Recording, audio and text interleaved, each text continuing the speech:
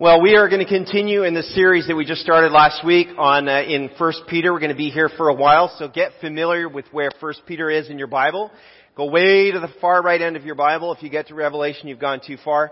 Back it up a few books, and you'll be in 1 Peter, one of two letters that the Apostle Peter wrote. And this one he wrote to believers in the northern, what would today be northern Turkey. And we're going to continue today. We're talking about hope. We're calling this Hope Alive. If you've got a bulletin with you, you should have a sermon, a message outline there. You can follow along and fill in. You know, it does seem like not a week goes by when we're not faced with some more tragedy or trouble or terror in the news, calamity of some kind. This week it was assassination attempt on all those Republican lawmakers. It was the apartment fire in London. It was the UPS shooting in San Francisco. It was the Bill Cosby trial. You know, not to mention just the ongoing, political gridlock we live with, all this hateful national divisiveness. That's not even really the important things in life, right? We have to say farewell to our friends. We have conflict in our families. We still have that mortgage hanging around. It can be really depressing if you start thinking about all the things that cause trouble in your world and in your life. Years ago, when we did not have social media and instant access to all this calamity, I think it was a little bit easier to ignore things. I think bad things happened. We just didn't hear about it as much. But one thing becomes abundantly clear with each week that goes by, that we are, I think, really not living in the best of times. As good as we have it in our country, it just seems to be a lot of trouble. We all, that's kind of a funny way to talk about Happy Father's Day. And I'm going to tell you about all these things that are going wrong in the world. But the point is that we all need some hope. We all need some hope. You came here today for some good news. You wanted to be lifted up a little bit. You hear that, hey, it's going to be okay. No matter what I've been through, it's going to be all right. You did not need to be, having me remind you of all the things that are wrong. But look, you know all this already. I read this week that in the United States, right, comfortable, prosperous, blessed United States, greatness, great place to live, that we are third worst in the world for depression and anxiety after China and India. Can you believe that? Why? What do we have to be depressed and anxious about? Well, 1 in 5 adult Americans, and this will include,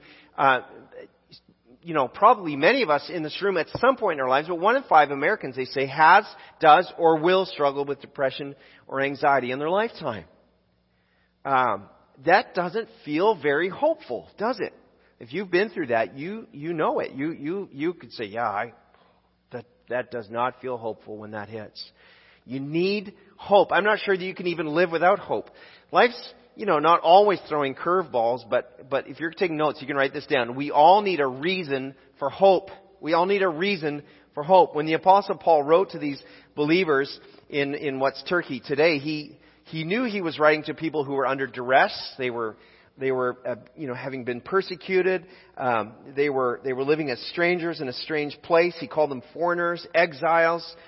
And yet, he affirmed that they were known by God, that they'd been made holy by the Holy Spirit, and that they'd been cleansed by the blood of Jesus. So it was not an easy time for them, but he wrote to remind them of this incredible, fantastic hope that we have. So we're going to read 1 Peter chapter 1, starting at verse 3, and picking up where we left off from last week. I know you've been standing for a while, but if you're able, I invite you to stand with me for the reading of God's Word. 1 Peter chapter 1, verse 3. And we'll read through verse 13. He writes this: All praise to God, the Father of our Lord Jesus Christ. It is by His great mercy that we have been born again, because God raised Jesus Christ from the dead. Now we live with great expectation, or literally living hope. And we have a priceless inheritance, an inheritance that's been kept in heaven for you, pure and undefiled, beyond the reach of change and decay. And through your faith, God is protecting you by His power until you receive this salvation, which is ready to be revealed on the last day for all to see. Verse 6, so be truly glad. There is wonderful joy ahead, even though you have to endure many trials for a little while. These trials will show that your faith is genuine. It's being tested as fire tests and purifies gold. though your faith is far more precious than mere gold. So when your faith remains strong through many trials, it will bring you much praise and glory and honor on the day when Jesus Christ is revealed to the whole world. You love Him even though you have never seen Him. And though you do not see Him now, you trust Him. And you rejoice with a glorious, inexpressible joy. The result of trusting Him will be the salvation of your souls. This salvation was something even the prophets wanted to know more about when they prophesied about this gracious salvation prepared for you. They wondered what time or situation the Spirit of Christ within them was talking about when He told them in advance about Christ's suffering and His great glory afterwards. Verse 12, they were told that their messages were not for themselves but for you. And now this good news has been announced to you by those who preached in the power of the Holy Spirit sent from heaven. It's all so wonderful that even the angels are eagerly watching these things happen. Finally, verse 13. So think clearly and exercise self-control. Look forward to the gracious salvation that will come to you when Jesus Christ is revealed to the world. We thank the Lord for His Word. Let's be seated together. Friends, no matter what's going on in your life today, no matter what you're facing, whether or not things are going well or not so well, you either need a boost of hope today or at some point you're going to need a boost of hope. And Peter says that hope is yours if you want it. As he says in verses 3 and 4, it's by His great mercy that we've been born again because God raised Jesus Christ from the dead. And now we live with great expectation, or as I said, it's literally living hope. And we have a priceless inheritance. Think about that inheritance. Some of you have an inheritance that honestly you kind of look forward to, right? Inheritance kept in heaven, this is different, pure and undefiled beyond the reach of change and decay. See, when Jesus died on the cross, He made your rebirth, new life, possible for you. And He when you put your trust in Him, He exchanges your old life and gives you new life. And then that's the bonus of eternal life after you die. That's the reason for hope. But the focus of salvation, the focus of your hope cannot simply be on me, myself, and I. It can't only be here. The focus has to be on God, our Father. And let me try to explain it this way. Let's say you're taking a college class, and you're a pretty good student. You're kind of smart, and you're probably going to do okay. And it so happens that you've got a great prof, and that prof really knows her stuff. And so you're in class, and you spend all your time just thinking about, I am such a good student. I'm going to do so well. I'm going to ace that exam.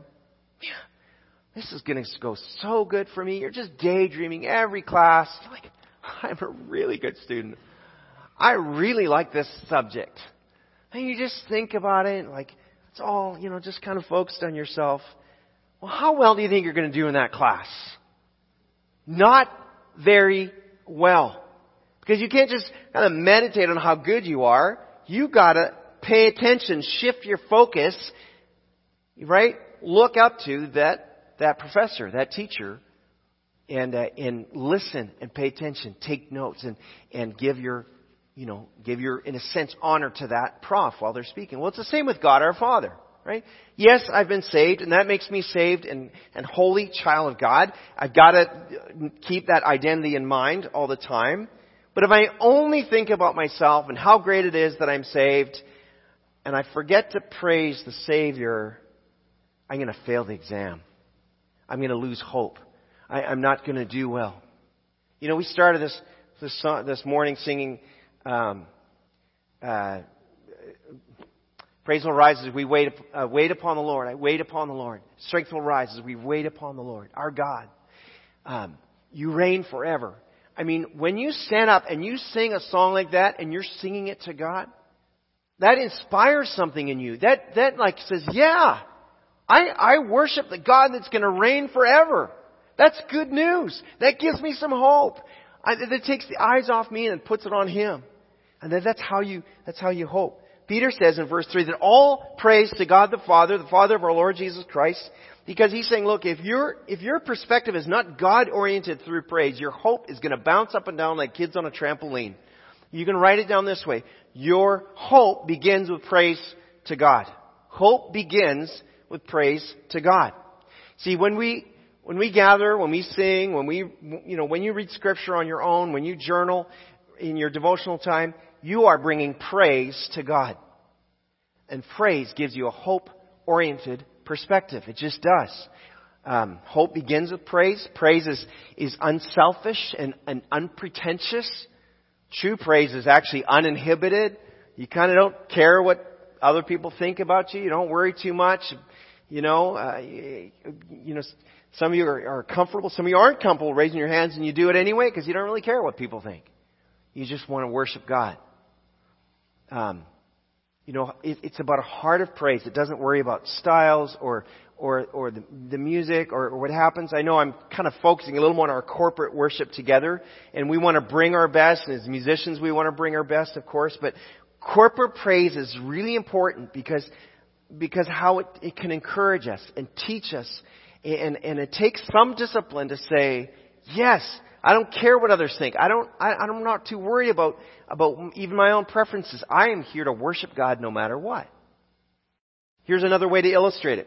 I am married to a really wonderful woman, and I can honestly say I married up, way, way up. I like to tell people I won the marriage lottery. I did really well. And now, here's the thing about marriage. If I just, like in my relationship with Becky, if I only focus on like my needs and getting what I want and making sure I'm happy, she's honestly still really good to me because she's just amazing that way. But it somehow isn't very satisfying. But when I turn that around and I focus on her and I serve her and I put her needs first and I please her, guess what happens? Everything is better. The whole relationship is inspired. It's awesome. It's the same thing with God. When I focus on pleasing God through praise and through worship, when I lift Him up in honest, genuine gratitude, my whole life gets calibrated, gets lined up properly, and it's blessed, and it's an awesome experience. So hope begins with praise to God. Now, I'm not saying, and Peter would not say that life is all a bowl of cherries, so to speak. Your hope will be tested. Look what Peter says there in verses 6 and 7. He says, so be truly glad. There's wonderful joy ahead, even though you have to endure many trials for a little while. These trials will show that your faith is genuine. It's being tested as fire tests and purifies gold, though your faith is far more precious than gold. So when your faith remains strong through many trials, it will bring you much praise and glory and honor on the day when Jesus Christ is revealed to the whole world. I would say it this way. Tested hope will be rewarded. Tested hope will be rewarded. Gary, I just so appreciated what you just said about kind of what some of the things you're going to experience when you go to Malawi and you share this testimony of a guy who says, I put my hope in Jesus, and then he's got to come face to face with the man who's murdered his parents. His hope in Jesus is being tested. Do I really trust in God's salvation for me and anybody I preach to? Right? That's a tested hope. Peter's comparison here is to that of the purification of gold. Gold has to be put through a refining process which is really intense, right? To test it, to remove impurities. All that has to happen before you can make some valuable jewelry from it. Well, when I'm in the mountains, I occasionally get a chance to go hiking, and I love it. And I'm always hoping that, that some like really good nugget got missed in the gold rush era. That I'll come across the stream, I'll be like, hey, what's that? What's that there? Oh, look at that. It's a big old nugget. And I'll be like, oh, this is fantastic. I'm going to cash this in. I'm going to pay off the mortgage. We're just going to be living large for a while. Yes! Right? That's what I'm always hoping will happen. So far, that hasn't happened. But even if I did find something like that, it really wouldn't be of a lot of value until it's been refined and prepared so that it can be used. Well, there are people in your life who have given up on the gospel because they were tested, as we're talking about, and they were found lacking. A college professor challenged their beliefs, or a loved one died young, or maybe they struggled with their own sexual feelings and couldn't reconcile with what they were feeling, with what they had been taught about God, and so they ditched their faith and decided to take their chances. And maybe you walked through some of that too, in this testing. Well, it's a tested hope that will endure. Peter says, when your faith remains strong through many trials, it will bring you much praise and glory and honor on the day Christ Jesus is revealed. The New Living Translation is actually a little bit awkward in its wording there, because it says that, will bring you much praise. It's not that we get the praise and honor and glory, but it's that it brings us the praise that God gets. It's praise, glory, and honor always goes to God. But even the Apostle Paul wrote in Colossians 3 that when Christ returns, He will share His glory with you. He will share His glory with you. Think about that. Jesus, the Lamb of God, the Lamb who was slain, the one who secured your salvation, it says will share His glory with you who believe and have been faithful. I don't feel like I deserve to share any of that, but He's going to in His grace and His mercy. And that's where our hope is. Peter says you have an inheritance. Think about estates and trusts and wills. Right? If you don't have an estate taken care of, and you're an adult, you need to make sure you do that. I can tell you how to get that done, but you've got to get that done. But think about this. There's an inheritance that God is holding for you. He's keeping for you in heaven to be enjoyed for eternity if you'll endure the necessary hardship to get there. My point is this. You cannot simply expect to have a significant, genuine, honest, faith, rewarding, fulfilling faith if you've never wrestled through your doubts or shed some tears of anguish before God. Hope, or faith, is another word for it, really isn't faith if you've never had to put your weight on it. Right? The other day I was going north on the 41 toward Madeira, and I noticed that Caltrans or someone is redoing a bridge beside us there. I don't know what it's for, but there's another bridge going in. And I thought, well, wouldn't that be interesting if they built that bridge but never let anybody on it? All right? Well, that's kind of like someone who has faith but never lets it be tested. I don't know if it's really faith if you've never put your weight on it. If you've never had to lean into it. If you've never had to trust your life to your faith, is it really faith? As Peter says then in verses 8 and 9, you love Him even though you've never seen Him. And though you do not see Him now, you trust Him. And you rejoice with a glorious, inexpressible joy. The reward for trusting Him will be the salvation of your souls. Faith and joy are inextricably linked. Faith and joy are always connected. I'll bet you've never met a faith-filled person who isn't joyful. Notice that? Think about it. The people that really have great faith seem to have great joy. Because they're not panicked about how things are going to turn out. The greater their faith, the greater their joy. He even calls it an inexpressible joy. So what's Peter's advice to these people? Well, to borrow a phrase from the culture, keep calm and hope on. Keep calm and hope on. As an example here, Peter points to the prophets of old times. Those old time prophets were talking about things and pointing to things they didn't understand and they couldn't understand. But they had hope anyway. They were speaking of things they didn't know if it was going to happen in their lifetime or 100 generations in the future. They just spoke what God was giving them to speak, but it was for our benefit. They had hope even though they didn't know fully. That was Peter's example here. And then through time, God has revealed more and more of Himself and more of His plan of salvation, ultimately revealing salvation through faith in Jesus Christ. Listen, there's something important. We get a little confused sometimes between Old Testament and New Testament. We think, well, should I just live like the Israelites lived, or do I follow the New Testament, or is it what is it? Is it both? Look, if you only live by copying what the ancient Israelites knew, you're going to come up short. You're going to be lacking because they had a limited revelation of God and of God's plan of salvation. Right? In the meantime, God has revealed more and more of Himself. And so it's up to us to believe up to the extent that we've been shown. It's up to us to live up to the reach of what we've been given, what's been made known to us. And you can believe it or you can reject it. But that's the place. So their ancient way of believing would be insufficient today. That's part of what Peter's saying here. Look, the prophets they believed what they knew, but they didn't know very much. We know a lot more, so it's up to us to have faith that goes to what we've been shown so far. Now, what we can do is what those prophets were doing, is keep calm and hope on. Right? And in doing so, you live life like God is in control and Jesus is returning. Because He says there in verse 13, so think clearly, exercise self-control, look forward to the gracious salvation that will come to you when Christ Jesus is revealed to the world. Think about this for a moment. Looking forward.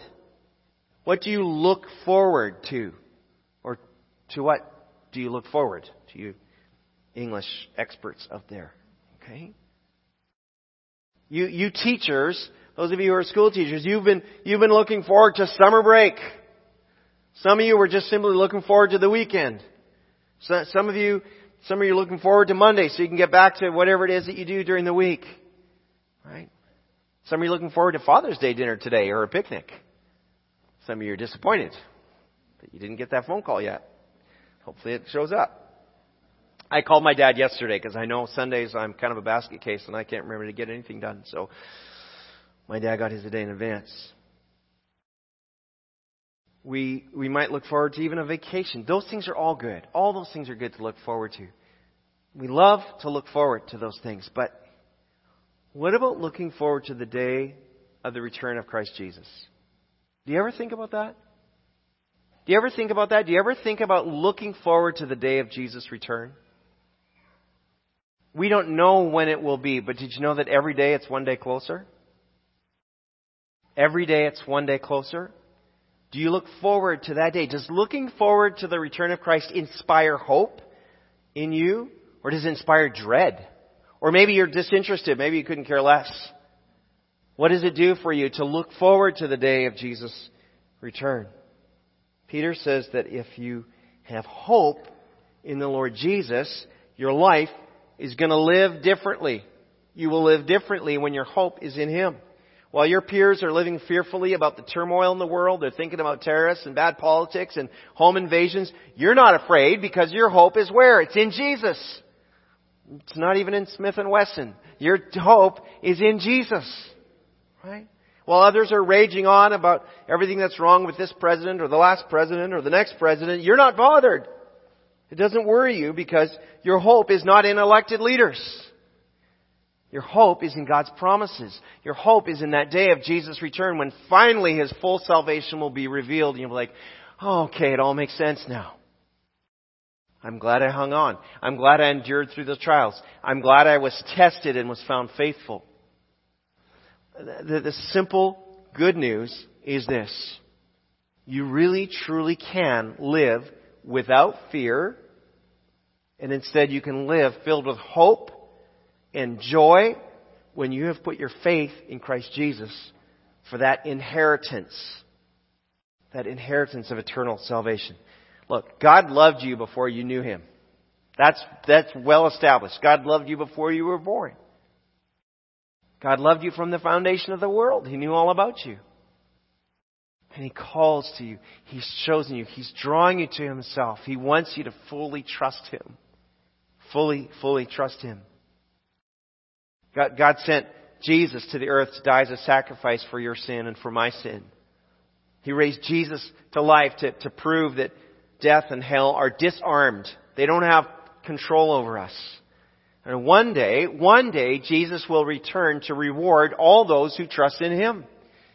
And that's what we call the gospel, the good news. It just comes back to us whether or not we want to be ready for that or not. Whether or not we want to trust in Him. Your eternal inheritance is your reason for hope. Hope, if you want to live hope in a tangible way, it begins with praise. Make a habit of praising God whenever you have that opportunity. Speak your praise, sing your praise, read your praise, whatever you do. Hope really begins in praising Him. It calibrates your life properly. It orients your life properly. And just know that your hope is going to be tested. It really will be tested at times. And it will be rewarded if you will keep calm and hope on. I invite you to just bow your head as we close in prayer. God, we thank you for hope. I thank you, God, that you sent Jesus. I don't know how anybody does it without Jesus. And Lord, we go through times of testing. We go through times when we have doubts. We're unsure. We don't know what the answers are. We can't see the end result. We wonder if you really hear us. Lord, people let us down. Our friends disappoint us. Our bodies disappoint us. Lord, our jobs disappoint us. Our finances disappoint us. All these things around us that let us down. But Lord God, you don't let us down because you're holding an inheritance for all who will trust in you. And God, I just pray for each person here today, particularly anyone who's struggling today, wondering if it's really going to happen, if you're really going to come through. God, I ask that you inspire hope. Lord, for the people that maybe haven't even trusted you yet, I pray today would be the day of salvation.